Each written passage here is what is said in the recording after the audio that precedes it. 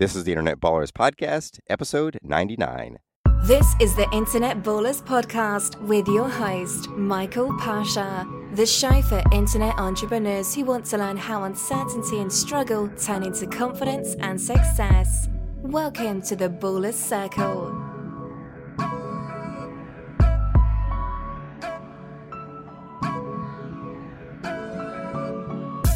Thanks for listening and welcome to the Baller Circle. I'm Michael Pasha, the host of the Internet Ballers Podcast, and today I'm excited to welcome Katia Sarmiento to the Baller Circle.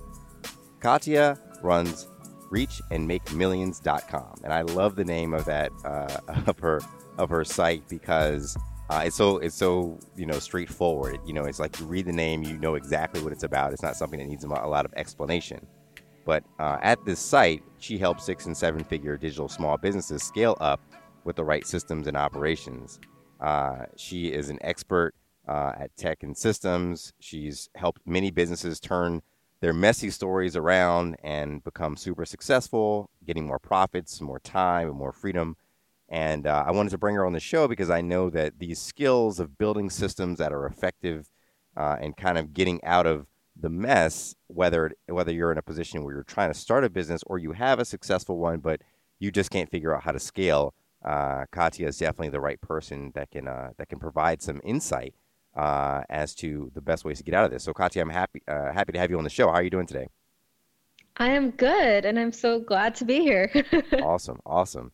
So, the first thing I wanted to do is before we get into all the business stuff and start talking about systems and things like that, I wanted to get an idea of kind of your backstory, where you grew up, and if there was anything in particular that inspired you to want to be an entrepreneur in the first place. Yes. So I've kind of always been an entrepreneur and been into the tech stuff. Like even as a kid, like I clearly remember my first computer, my first email address, my dad giving me these DVDs and CDs about Adobe Photoshop and Front Page and all of this like technical stuff that I was learning at a young age. And I've just always been into it. I didn't know what entrepreneurship was. And, I did the normal thing. I went to school and then I got into college. I got my full-time job that was supposed to be my career longer term. Everything was good. And then I found out there's such a thing as entrepreneurship because there was somebody, I was making websites for free for people, for friends, for people that I met. Like I would barter with people a lot. And one person was like, look, if you actually start a business, like a legal entity and get your stuff together, I will refer all of my clients, all of my colleagues to you for money. And Really? I was like, Nice. okay, yeah, of course. Because I guess I had watched my dad. He had a social media marketing company. I had taught WordPress, and I was doing SEO and setting up social media for people. I was like already doing all of this, but for free. And I was like, well, duh, I'll do it for money. Yeah. And I'm definitely an all or nothing type of person. So what I ended up doing, I was 18.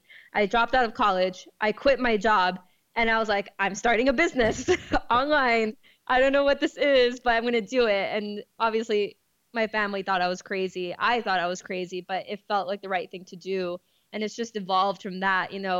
I remember having these terrible arguments with my mom where she would, she'd be like, you're on the computer too much, get off. And they would shut off the Wi-Fi just so I would go to bed. And I would wake up at 2 or 3 in the morning, turn it back on because I'm not stupid. I know how to turn on a router. I know how to plug it back in. And I would go sneak down. No electronics were allowed in bedrooms. So I had to literally sneak downstairs to my living room to, work, to continue working is basically what I wanted to be doing. And I remember these arguments with my mom, and I would tell my mom, you're ruining my future. This is what I want to be doing. So I knew I just needed the right opportunity to come up, and it did. And ever since then, I've been helping entrepreneurs. It started with tech. It started with websites and technology and SEO and social media. And it's evolved more into like the deeper systems and operations and processes and delegation that needs to happen to actually grow a scalable, sustainable business. Nice. I love that story, and it's super inspiring that you had to like find these ways to sneak. I mean, at such a very young age, so many people are like, they want to go out and they're sneaking out of the house to go and play with their friends or something like that. You're like, I'm sneaking downstairs to turn the Wi-Fi back on so I can keep Yes, building those websites. are the worst That's awesome. arguments with my mom. Is like getting me off the computer, and then also like entrepreneurial ventures. Like I used to rent out my car for like $1,000 a week, which at my age was like amazing, and my mom didn't understand it. She was like, "Stop doing that," and I'm like, "Stop making money? That's what I'm hearing you tell me is stop making money because I'm paying for stuff." That's awesome. That's it's awesome. just part of who I am. Nice. So with this, when you were saying your dad had a social media marketing company, is that where you first learned a lot of this stuff, or did you also take classes in addition to that? Were there other resources, or was it mainly from your father's business? My dad definitely started me there, and then I love learning. So I did a bunch of classes online on Udemy, on Code Academy, and just from trial and error as well. And I've made a ton of mistakes. I've taken a ton of courses and programs, joined masterminds, hired mentors. Like I've invested over $100,000 into courses and programs and learning.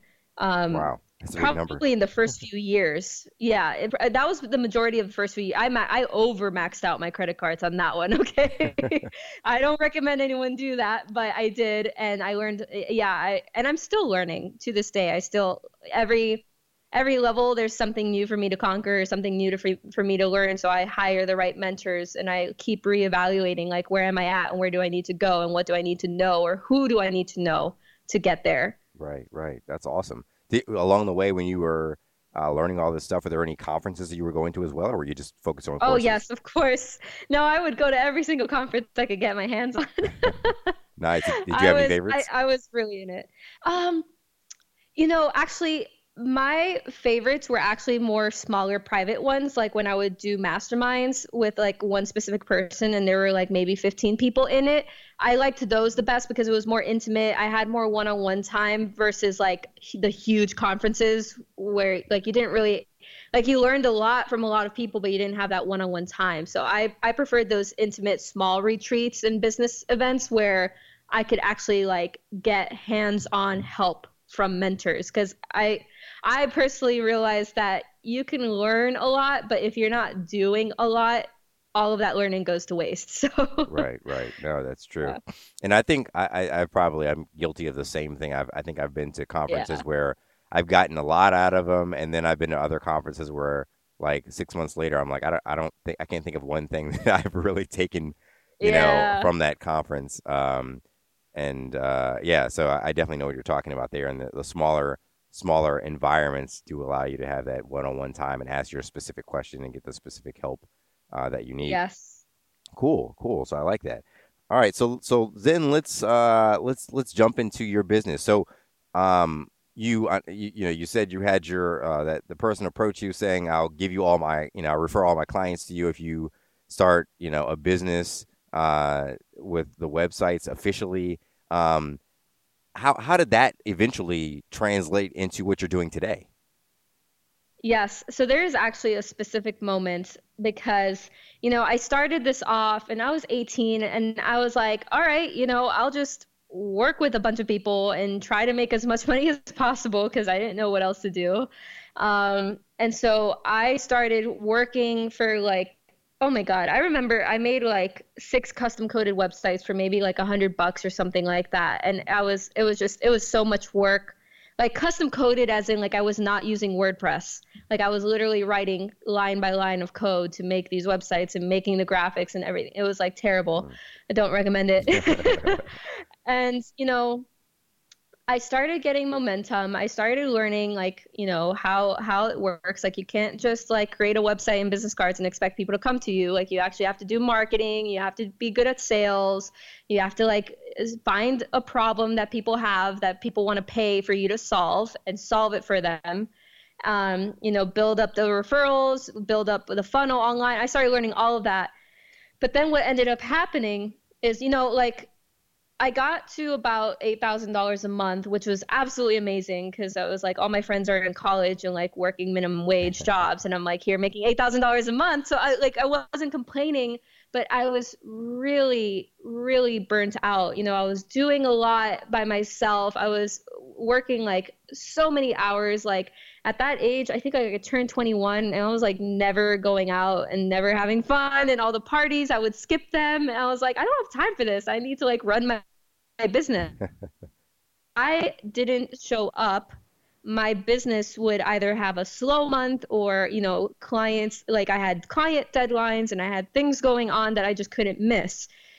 And all of that led me very close to burnout. I caught it in time, luckily. I was just feeling so exhausted and maxed out and just completely tapped out with clients. So I hired my first virtual assistant. And then I started hiring more team members. But then what happened was, you know, I hired these people, but I was still feeling maxed out, and I was still feeling overwhelmed with all the work that I had to do. And I moved from Miami, Florida to Atlanta, Georgia to move in with my boyfriend, and we moved into an apartment near his college. And we lived there for a year, and I started getting really, really sick. We ended up finding out there was toxic mold in that apartment, and that's what made us sick. It was really bad. But what happened was I would get sick, like so sick that I just couldn't get out of bed in the morning. And so I had these team members, but I didn't I like if I didn't show up, the business just stopped working. It was terrible.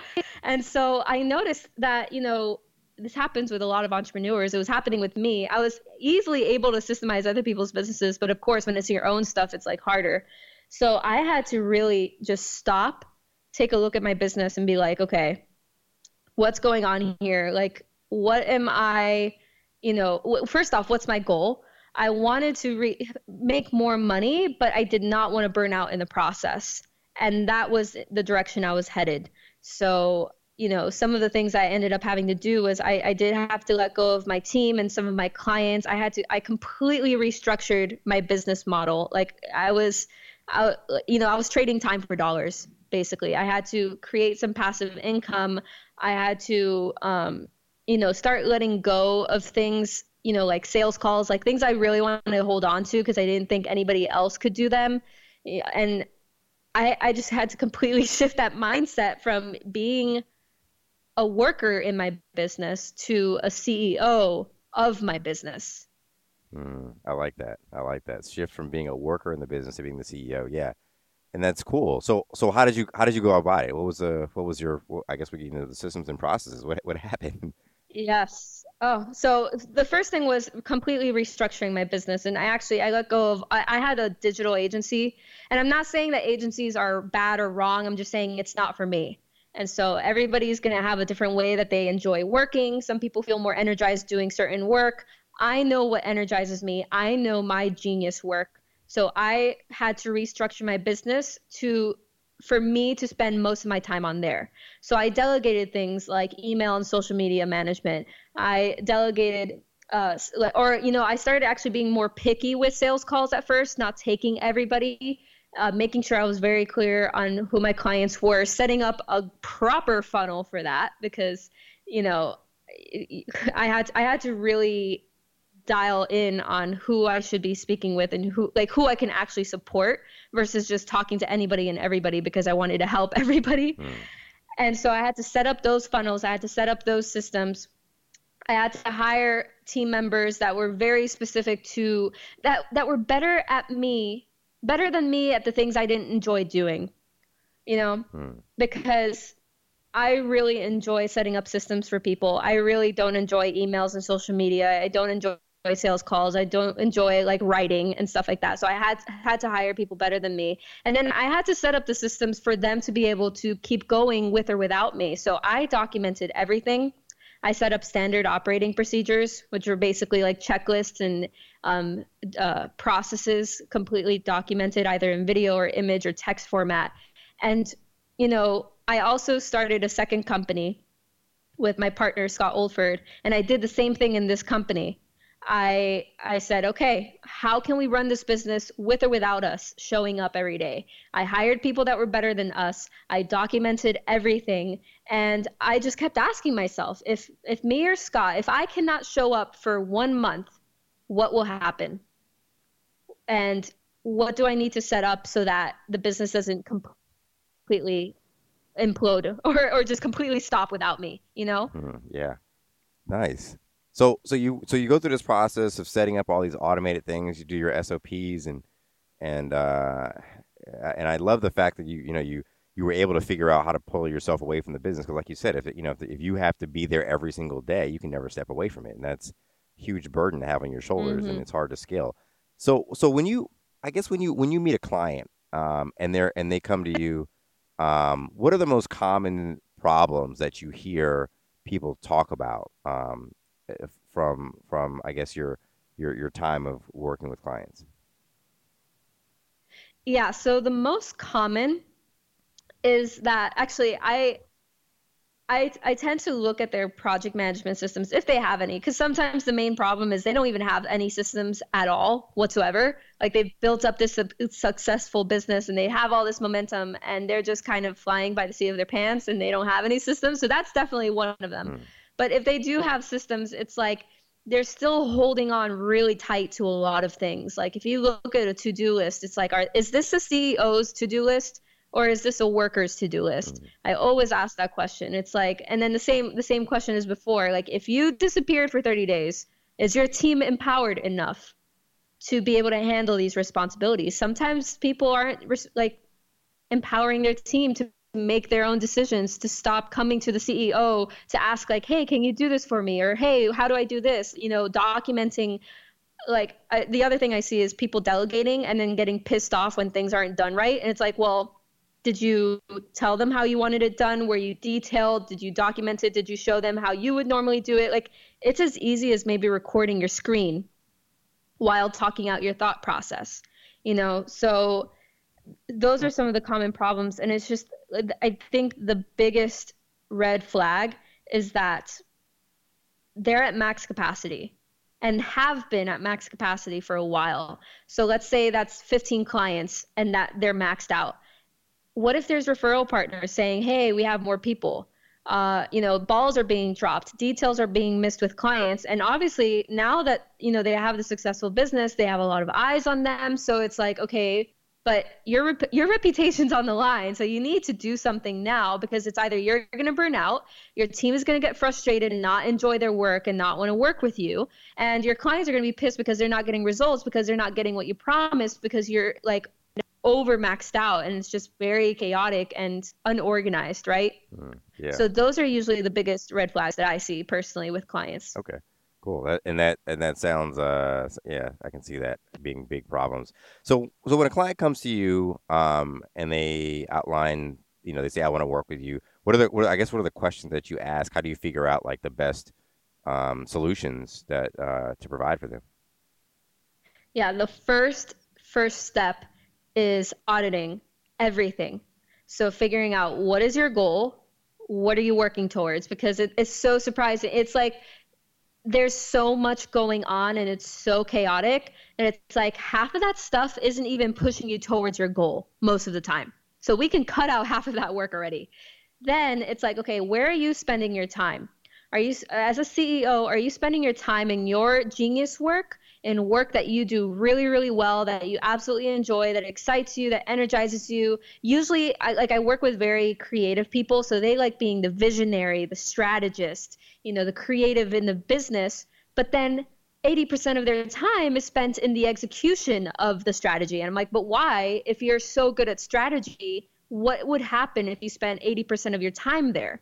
And they're like, oh my God, my business would explode. I'm like, exactly. So now let's delegate that. Usually, so like that's usually what we have to do, is delegate or give it to a team member or automate some of that execution, because it's like you don't need to be spending that much time inside your business. You need to be outside of it. You need to be working on it rather than in it. Right. And so that's always the first thing that happens. I see it time and time again. It's the CEO, and I'm like, okay, dude, you need to like get back in your lane, let your team do what they do best, and let's automate. And once you see where your time is spent, it's like, is your time being spent in emails? Okay, so like we need to figure out if we're going to automate it, if we're going to have somebody else answer emails. Like once you actually realize, and like one of the best tools for this is Rescue Time. It's free, and you install it on your computer. It runs in the background, and then every week it gives you a report of all the time you spent on your laptop, on your computer, what websites you went to, what tools you used, and you can start to tell exactly where your time is going. That's awesome. And you could automate or delegate most of that. Okay, cool. I'm gonna start using that tool myself.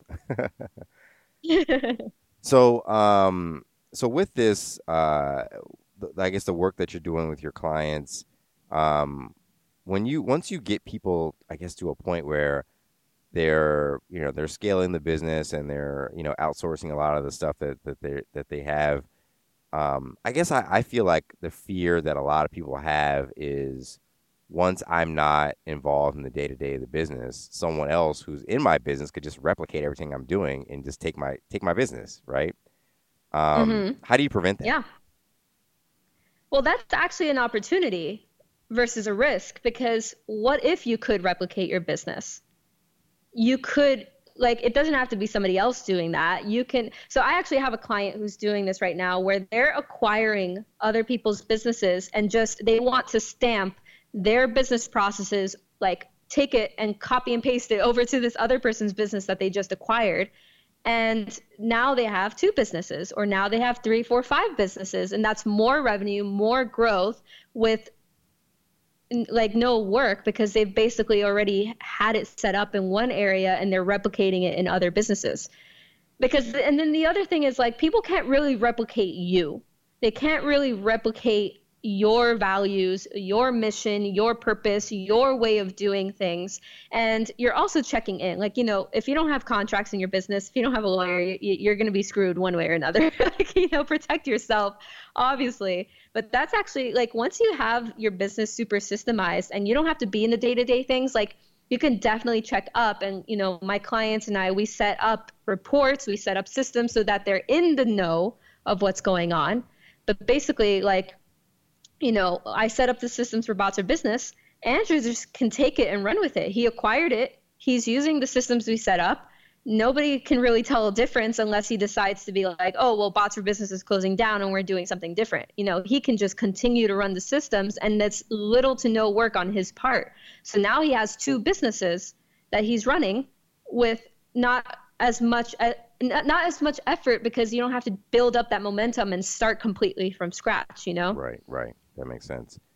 Okay, so let's talk about that. I mean, you're able to build this business so quickly. What were you doing, in such a short period of time, to be able to start this company, build it up, and put it in a position where someone actually wanted to buy it? Yeah, I was doing systems and operations.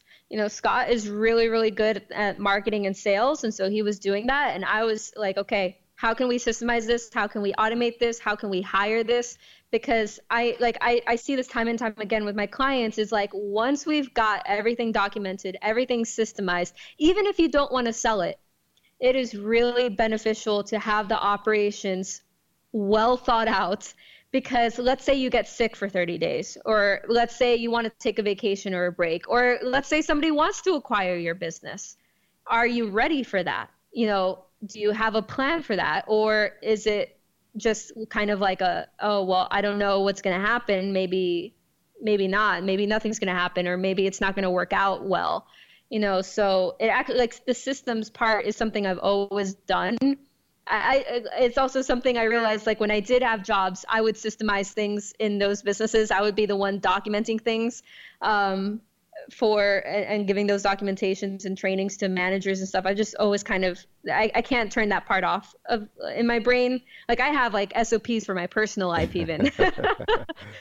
So usually when my clients are super systemized in their business, we have their processes and operations, we usually move over to their personal life, because now they're I have so much time on my hands. I don't know what to do with myself. Help me fix this. Nice. That's awesome. So someone who's thinking about creating a business and they want to sell it, what exactly should they be doing to prepare themselves to make sure their business is sellable? What do they need to be thinking about that I guess a lot of people aren't thinking about? Yes. So actually, it's a good balance between growth and scale. And so let me define those 2 things, because that confuses people. Growth is the actual physical increase. So growing in numbers, like, your revenue, your client base, your audience, your email list, that is growth. That obviously needs to happen. So like with Scott was growing those numbers for us, and then I was scaling those numbers. So scaling is your ability to handle the pressure of workload.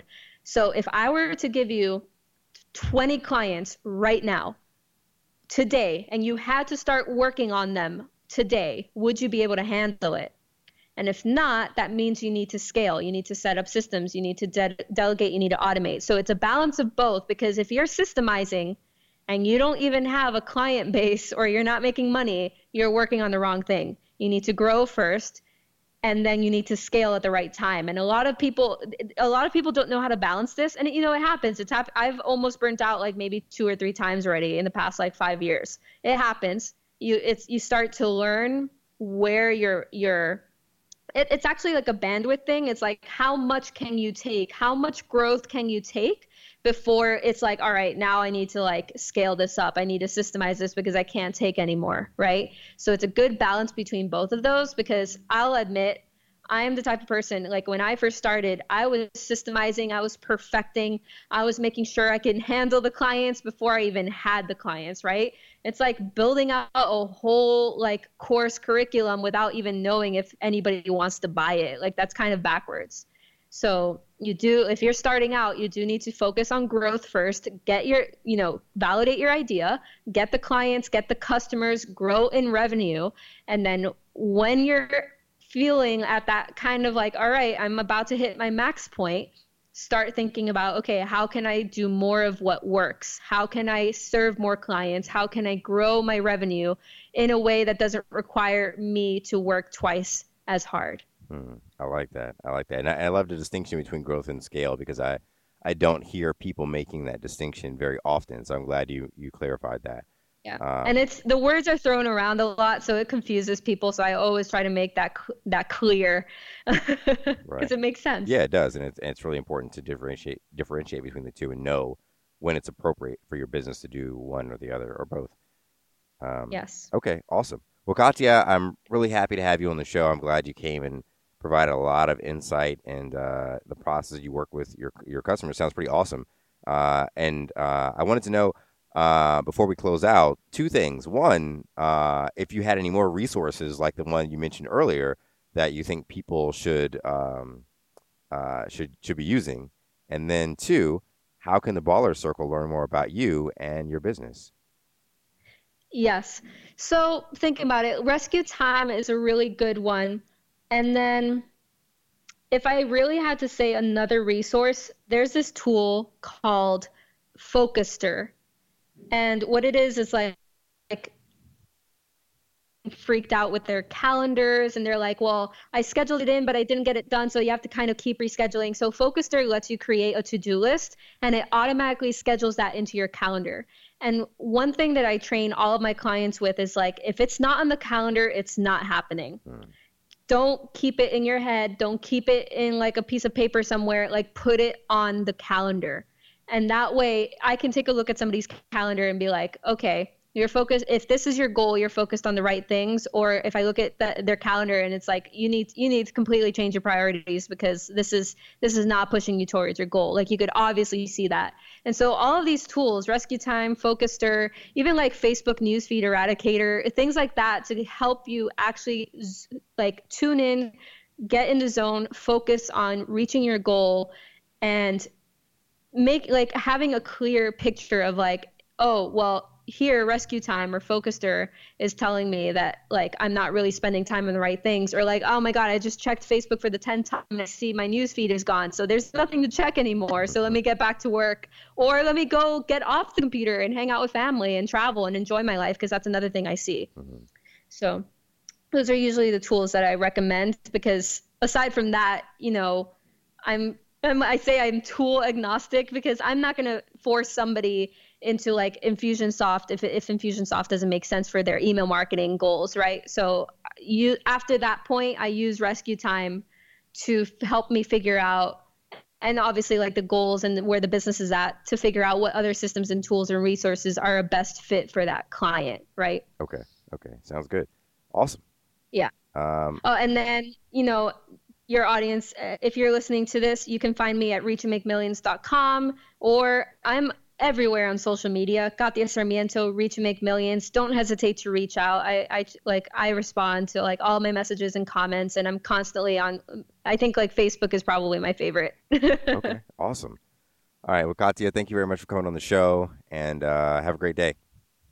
Thank you. You too. Thanks for being awesome and joining us on another episode of the Internet Ballers Podcast. Be sure to listen next week, where I'll be sharing another story of yet another inspiring internet baller. In the meantime, you can check out the blog post for this episode, as well as listen to other episodes of the Internet Ballers Podcast at www.internetballers.com. Again, I'm Michael Pasha, and happy marketing. Thanks for listening to the Internet Ballers Podcast. Through our guest stories, you will learn the path to go from struggling entrepreneur to internet baller. We'll see you on the next episode.